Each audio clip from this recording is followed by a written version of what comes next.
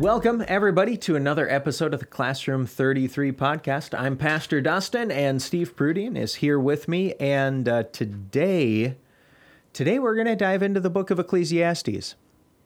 We touched on it a little bit last week, so if you missed that, go back and listen to next week's, and you'll hear us talking about the very end of the book of Ecclesiastes, which, quite frankly, is my favorite part to start in the book. But anyway, Steve, how are you doing this week?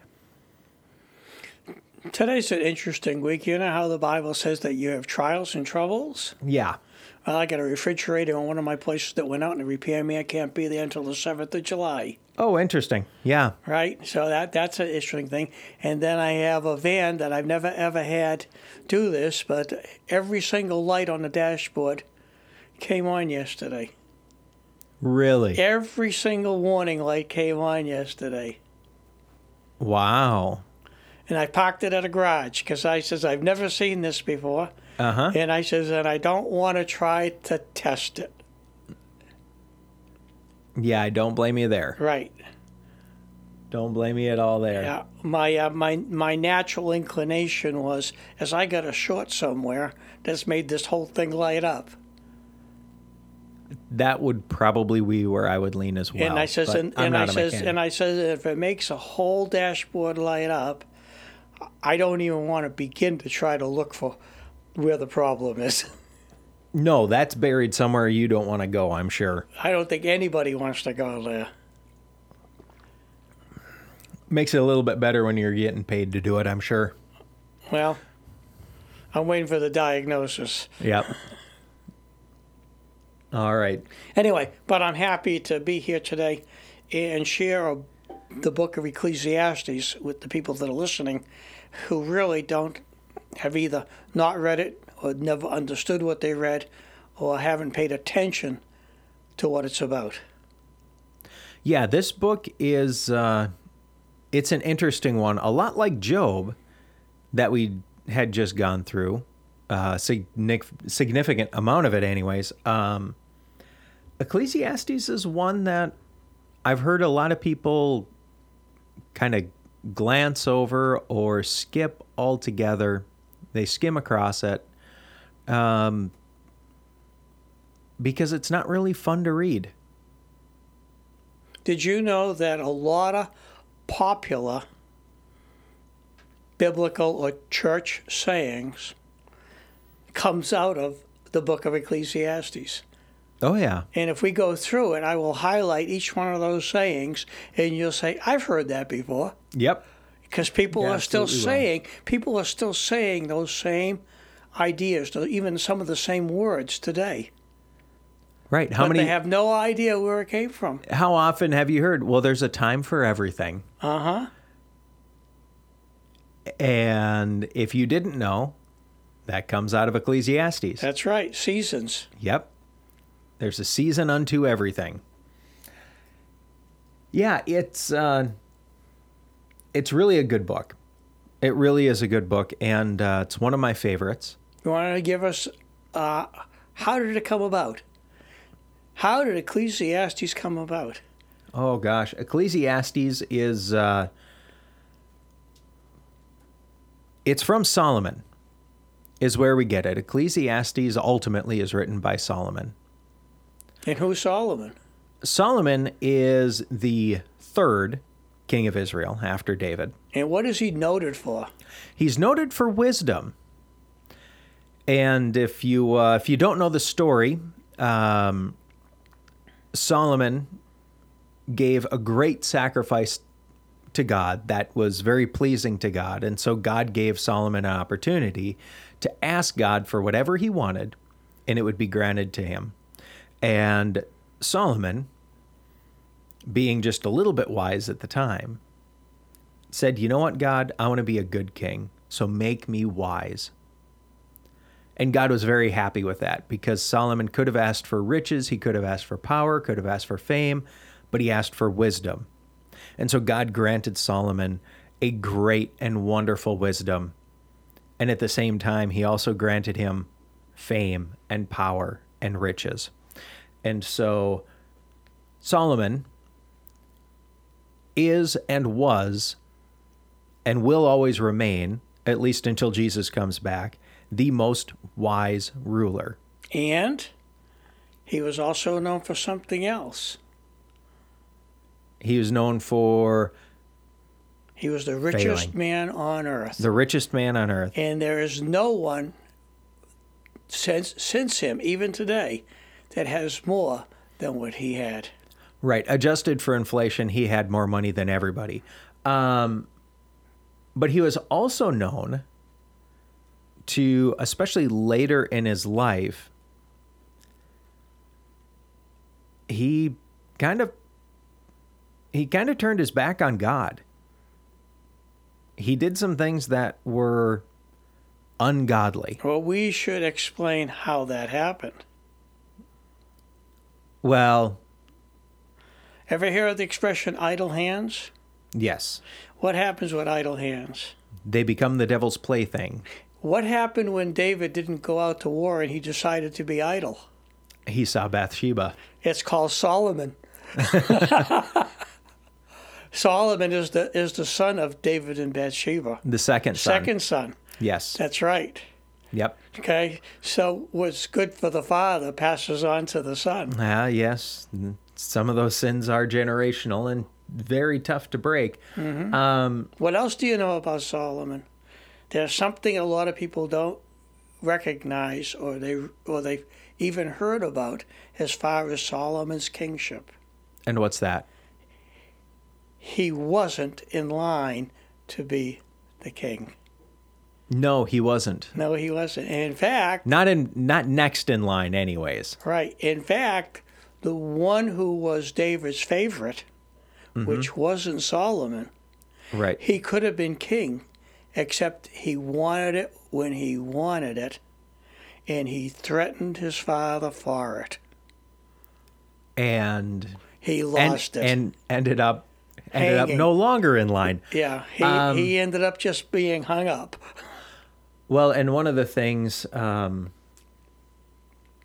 Solomon does ultimately choose God. We know that from reading the book of Ecclesiastes, especially. We do know that Solomon sees where all of this worldly stuff has gotten him and ultimately does go back to worshiping God. And one of the other interesting things that is often overlooked outside of theological study is that Solomon is the last king of a unified Israel. That's exactly right. So there's a lot of stuff that's going on with Solomon. Solomon is also credited and famous for fulfilling a dream that his father had, which Yes. is central core to the Jewish faith. And what was that, Dustin? Solomon built the temple. Solomon built David's temple Yes, he did. unto the Lord. Yep. And long after Solomon, the temple still stood. It did. It did. Until when? Until Babylon came and tore it down. And then what happened? Was Israel done? Nope. It was rebuilt. It was rebuilt. And then what happened? Rome tore it down. It got torn down again, okay? Yeah. However, will it be rebuilt? Sort of. It has to be rebuilt in order to fulfill prophecy. Right. I'm sorry, I was thinking beyond that when the new heaven and the new earth and there's No, the new Jerusalem doesn't have a temple. It's got a throne at the head of the stream where the water comes from, and we don't need to get into all of that right now. But the Antichrist desecrates the temple. Yes, he does. So there has to be a temple. So there has to be a temple. Right. You are right. In fact, the peace treaty that he forms with the Israel nation allows them to build that temple. Mm-hmm. Yeah. Did you know that the Antichrist is not a respecter of anyone's faith? Oh, yeah. All faiths under the Antichrist are totally abolished, outlawed. Right, Illegal. because you have to worship him. That he has become the replacement to God. Mm-hmm. There is only one and only faith. And you know what? Try to think about trying to reconcile with all the different faiths that there are in the world today. Which one will be the winner? None of them can be. No. Because there'll be division if any one of them is declared the winner or the state religion. So there has to be a totally different new religion, devoid of all the other religions, but incorporating some of the best practices of all of the religions. In other words, give the people what's popular. Right.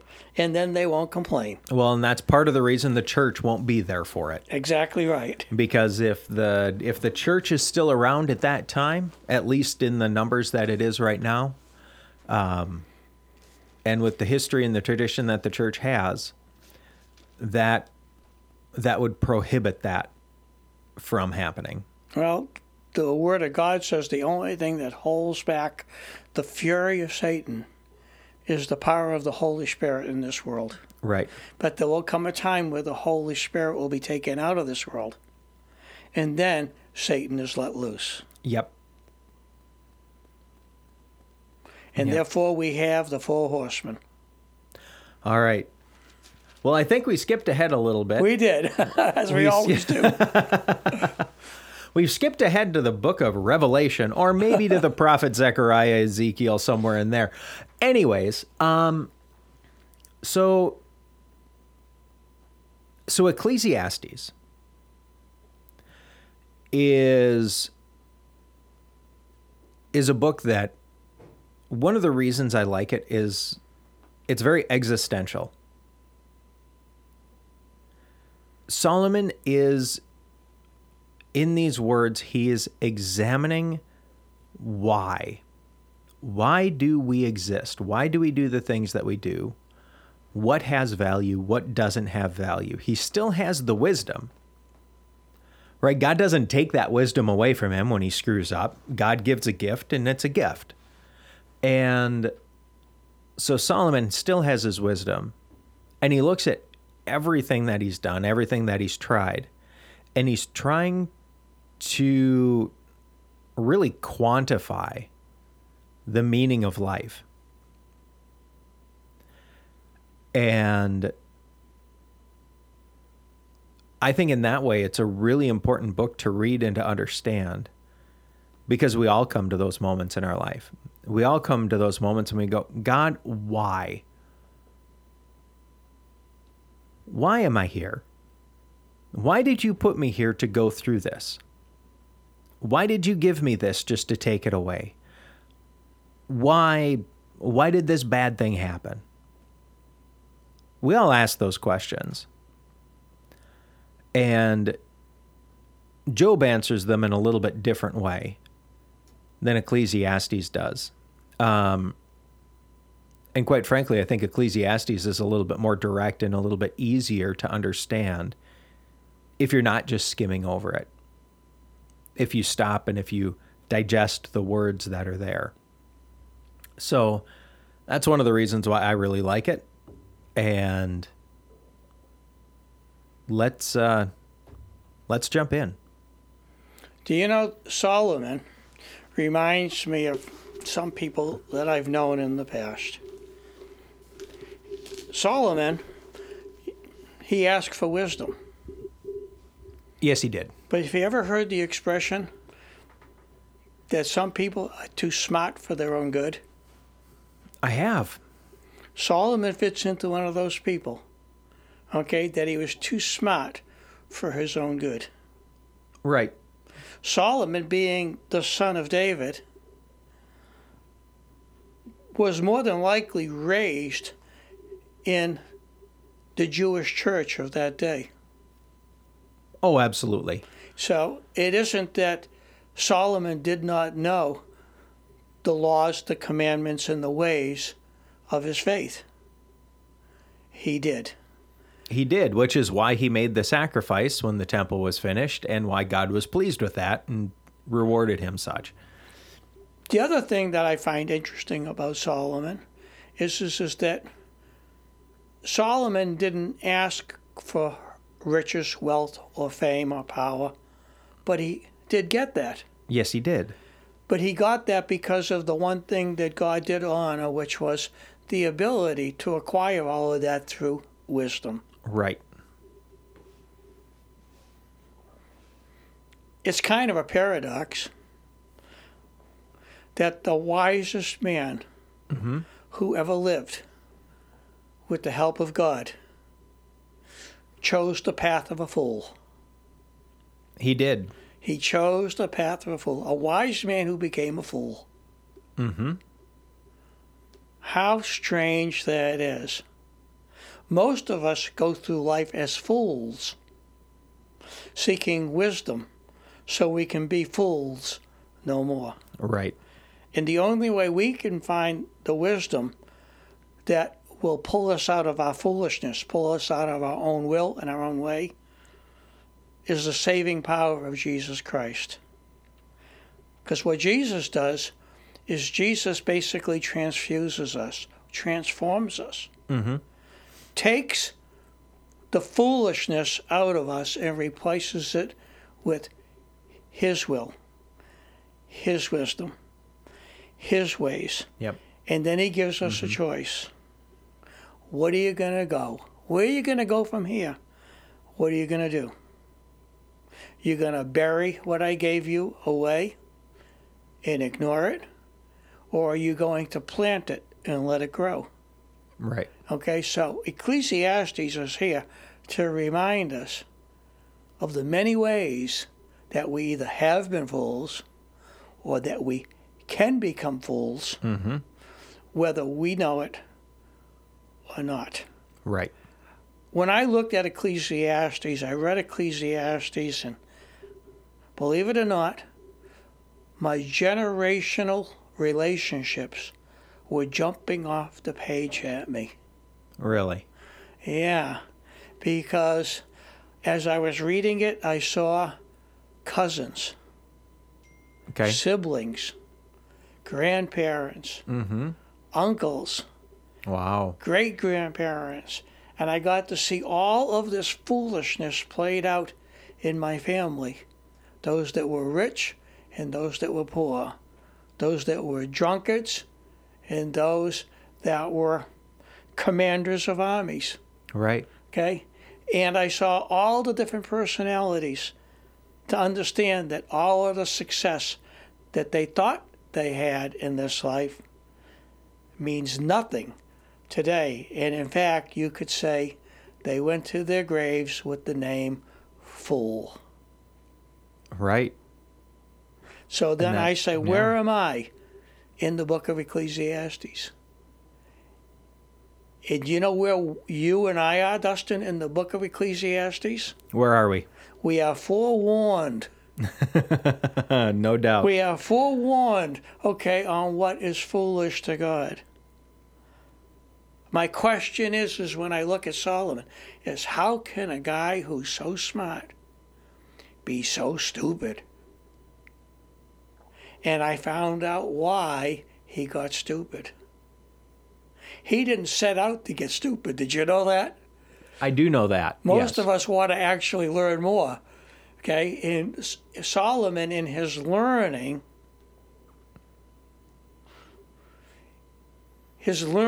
led him to a mistake that was popular amongst kings at his time.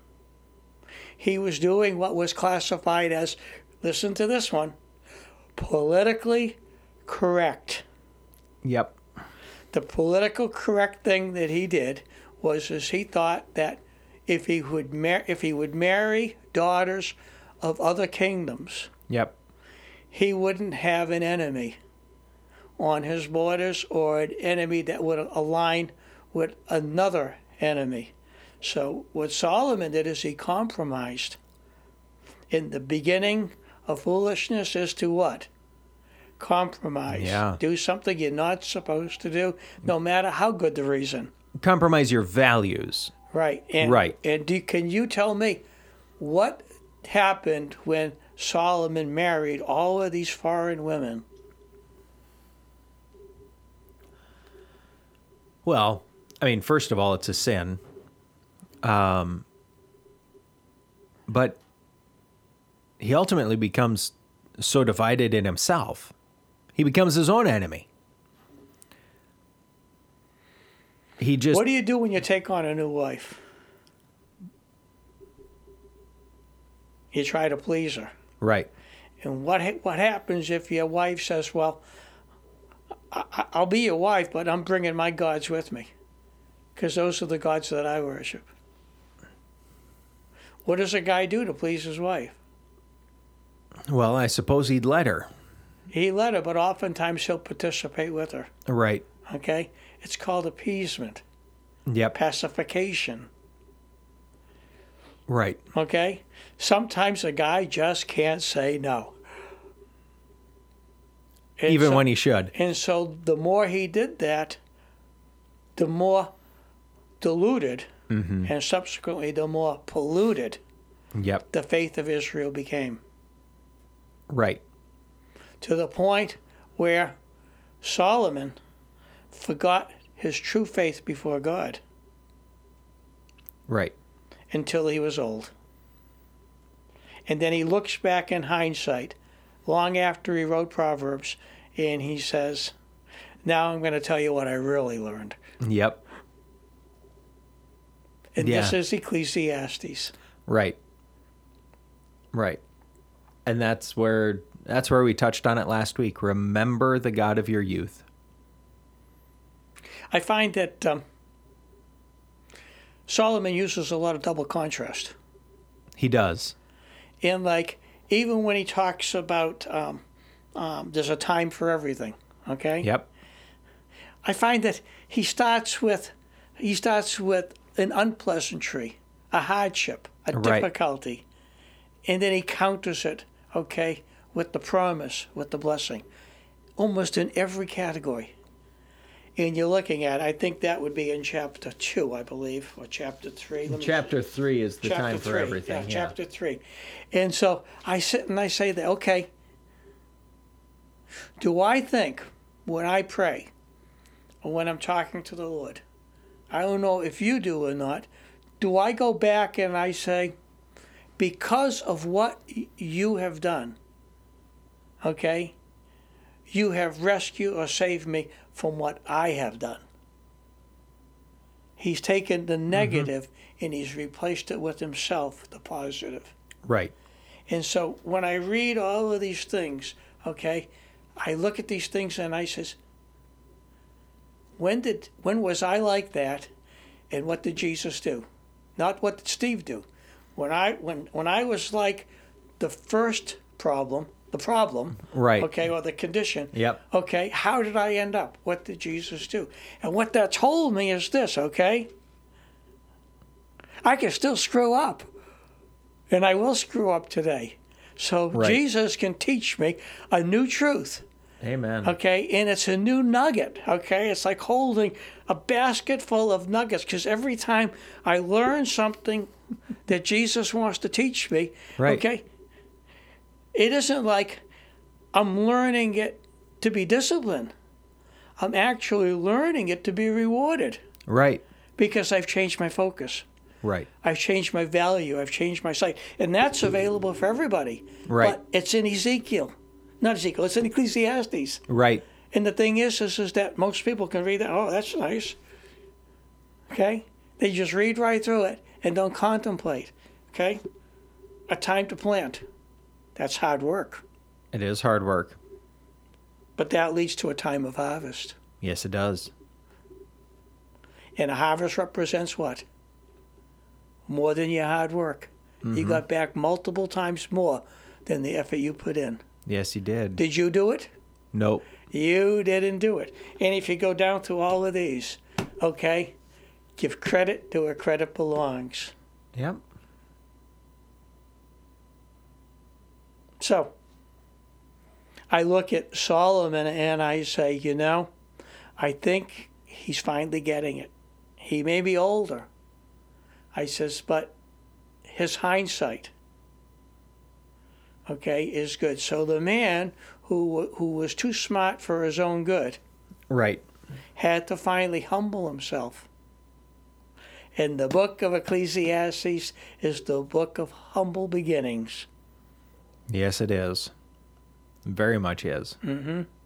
So, I don't know if I mentioned it before to the people that are listening, that you will find as you go through Ecclesiastes a lot of nuggets of truth that we hold on to today without even realizing that their source comes from this particular book. Yes. But ultimately, whose ideas are the wise ideas?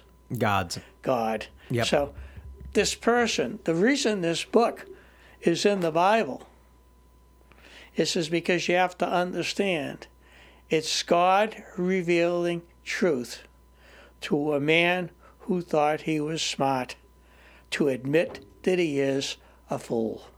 Right. Well, we've all been teenagers, and therefore we've all at one point in our lives known everything.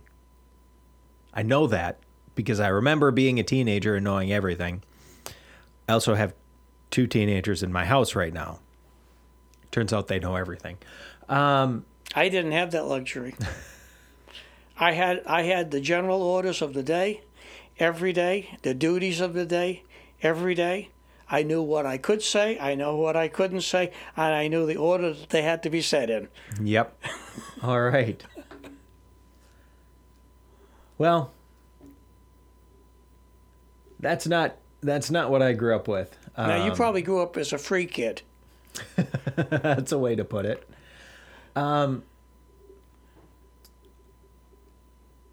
So for anybody out there who has ever known everything, Ecclesiastes is a great book. And it's going to help. And I think I've said it on here before. I know I've told you just outside of this, but there's a practice that some people do. Instead of doing a New Year's resolution, they come up with a word and focus on that word for their year. And my word for the year this year is cultivate. And I gave you a book about that. you did give me a book about that, a very good book about that.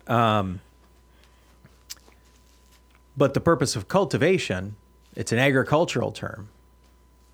And you remove what you don't want from around the root of the plant so that the plant can grow and produce better fruit. And so if you out there listening, like me, have come to a point where you can see some things, or maybe you don't even see them, you just know that there's things in your life that need to be shifted off of your focus so that you can better focus on God, start in Ecclesiastes. It's a great place to start. You will not get through chapter 4 or 5 without finding something, if not many things, that can be pruned. It's interesting you use a farming or a gardening term. Okay. Now, I don't want people to laugh because some people are ignorant who grew up in a world of cement. Right. I grew up in that world called the city of cement. Yep. But my wife, she's a farm girl. Mm-hmm. And she has had gardens ever since we've lived here, not in the city, of course. We couldn't have gardens in the city. Right. We could have, but it wouldn't. The soil wouldn't have supported any growth. But my wife has a garden, and she uses that word cultivate. Yep. Now, don't laugh when I say this. I didn't know what that word meant from a gardening term. Really? Yeah. I looked at the word cultivate from a business term, which has a different meaning than the garden term. Yes, it does. Okay. So, my wife one day, she said to me, she said, I got to go out to my garden and I got to cultivate. I says, I thought your garden is planted already. I says, why do you have to cultivate if it's already planted? And she looked at me and she says, "You don't know what I'm talking about." I says, I guess maybe not in the same way. She says, I got to pull the weeds. She says, that's cultivation from around the plant. She says, so it doesn't choke the plant and take away its nutrients. She says, I can't stop there. She says, then I have to make sure that the plant is getting enough water. Mm-hmm. She said, that's part of cultivation. And she says, and periodically, she says, I give it some fertilizer. She says, that's part of cultivation. And being a city boy, I'm saying, this is too much work. Right. I says, for what? I said, where I come from, you don't have to do any of that. You just run down to the market or the grocery store and the stuff's sitting on the shelf for you. Yeah. No weeds. Okay, no water. No Yep. fertilizer. Just money. Uh-huh. So my wife says to me, she says, she says, there's a value in gardening. And I says, and what's that value? And she says, it brings you closer to understanding the handiwork of God. Mm-hmm. So she says that, and I think about that. Do we cultivate our own lives on a regular basis? Are we seeing the weeds and removing them? Are we make sure that our lives are being watered with the Word? Well, obviously, I don't cultivate regularly because I'm focusing on it specifically this year, right? And that's part of the process, is to build the habit of cultivation so that cultivation becomes a normal part of the routine. And then next year, whatever word, you just build on that. And it's part of a spiritual discipline process. But I would say that many of us, most of us, are not regularly cultivating. You want to know what will cause a state of shock to a person who cultivates the right way? What's that? I grabbed the bottle of Roundup. I said, I'll take care of those weeds for you.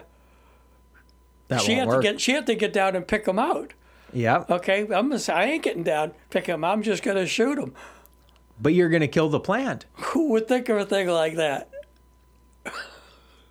Somebody who's done it. Sometimes there's the right method to cultivation, Yep. and sometimes there's the wrong method to cultivation. And all too often, even with Christians, they will cultivate the wrong way. They'll take right. the easy way, and they'll end up with nothing. Yep. Well, let's start our journey Okay. into Ecclesiastes. We've been talking about it for a while. Let's reach into the first chapter here, if that's where you want to start, or if you had a different spot to start. I have specific verses that I've highlighted. Okay. Okay, because we really can't do a verse by verse in Ecclesiastes, but I got some highlights, and I'll read that portion or that verse, okay, for something to meditate, dwell, think upon, try to draw out the truth, okay, of why this saying is in this word. Okay, so where are we starting then? I am in, I turned the page to go find what was on 3, so I'm one page over too far. Ecclesiastes, chapter 1. This is in between verses 8 and 11. Okay. And Solomon says, this is out of the Living Bible, okay? Solomon says, no matter how much we see, we are never satisfied. Right. No matter how much we hear, we are not content. I sat and I thought about that, and I said, there are some nicer homes and nicer cars, nicer toys. I guess I shouldn't be satisfied with what I have. I shouldn't be satisfied because there is better out there. Sure, Okay. there is. But this verse says no matter, Yep. okay, how much we see, we're never satisfied. No matter how much we hear, we are not content. Right. Which of the 10 Commandments does that reflect to? I says, I've seen this before. I says, that's one of the 10 Commandments. Yes, it is. Which of the commandments does that relate to? Thou shalt not Covet. covet. Right. Exactly. Okay. The next one that I found interesting is between verses 12 and 15 in chapter 1. Okay. And Solomon says this. He says, I discovered that the lot of man, which God has dwelt on him, is not a happy one. I said, wait a minute. I says, I thought if you believe in God, you're going to be happy. That's not true. Wouldn't you think you're going to be happy if you believe in God? If you're happy and you know it? Yeah. That song's misleading. And if you know the history, you just simply know that's not true. And there's a difference between happiness and joy. And joy, in a lot of ways, joy is similar or even synonymous to contentment. But happiness never is, because happiness is an emotion. It's something that we're affected by one thing, and that makes us happy. Happenings. And then something else happens that can make us unhappy. And so happiness is an emotion. Happy is an emotion. Joy is a posture. This particular verse took me back in the Bible. Yep. All the way to Genesis. Okay. And you know the reason why this verse cannot be true? Why is that? Because God said to Adam, since you had everything and it wasn't enough, now you're going to have to work all the days of your life, toiling. Yep. And you know what? Nobody's happy about that. Yeah. Okay? We want the freebies from God, but we don't have to want to follow what he wants us to do, which is work. Because when we are given things that we don't appreciate, we never say thank you to God. Right. So, if I read that verse back to you in light of what I just told you, and this takes the wisest guy in the world Right. to say, I discovered that the lot of man which God has dealt to him is not a happy one. Right. The answer is you gotta go to work. Get to work. You gotta go to work, okay? Yep. It's interesting that when you have kids, in trying to teach a child the necessity of work, what is lacking with a child's understanding? All sorts of things. But they don't understand. They don't understand the need to work. It hasn't become a value. Right. And the problem today is why people won't work. Is actually being disobedient to God. It's dishonoring God. But the fact is that they're not honoring God's command to man for man's own good. Right. Right. I would go ahead and I would agree with that. Now, I do want to offer some encouragement to parents out there, because getting your children to do their chores can be exceedingly difficult. And the reality is, kids doing the chores, the household chores, doesn't actually make less work for the parents. It just shifts the responsibility a little bit. And basically, as a parent, my chore isn't to do the dishes. My chore is to make sure my child, who's assigned the chore of doing the dishes, does the dishes. So don't despair because your child needs constant reminders. That's part of your work as parent. And believe me, I am not perfect at this. I get frustrated. I get upset. I'm preaching to myself right now. But that's just the way it is. Our chore as parents is to make sure our kids do their chores, because in the end, that makes us all better. It's interesting that the Bible has a central teaching that says train or raise up a child. Yep. Okay, in the ways of the Lord. Yes. So when he becomes older, he won't depart from them. Mm-hmm. Part of the ways of the Lord is to work diligently unto the Lord. And Yes. that's what a parent should be training. But he utilizes the things within his own hand to train up a child to be responsible. Right. Because if a child is not responsible, what do they become?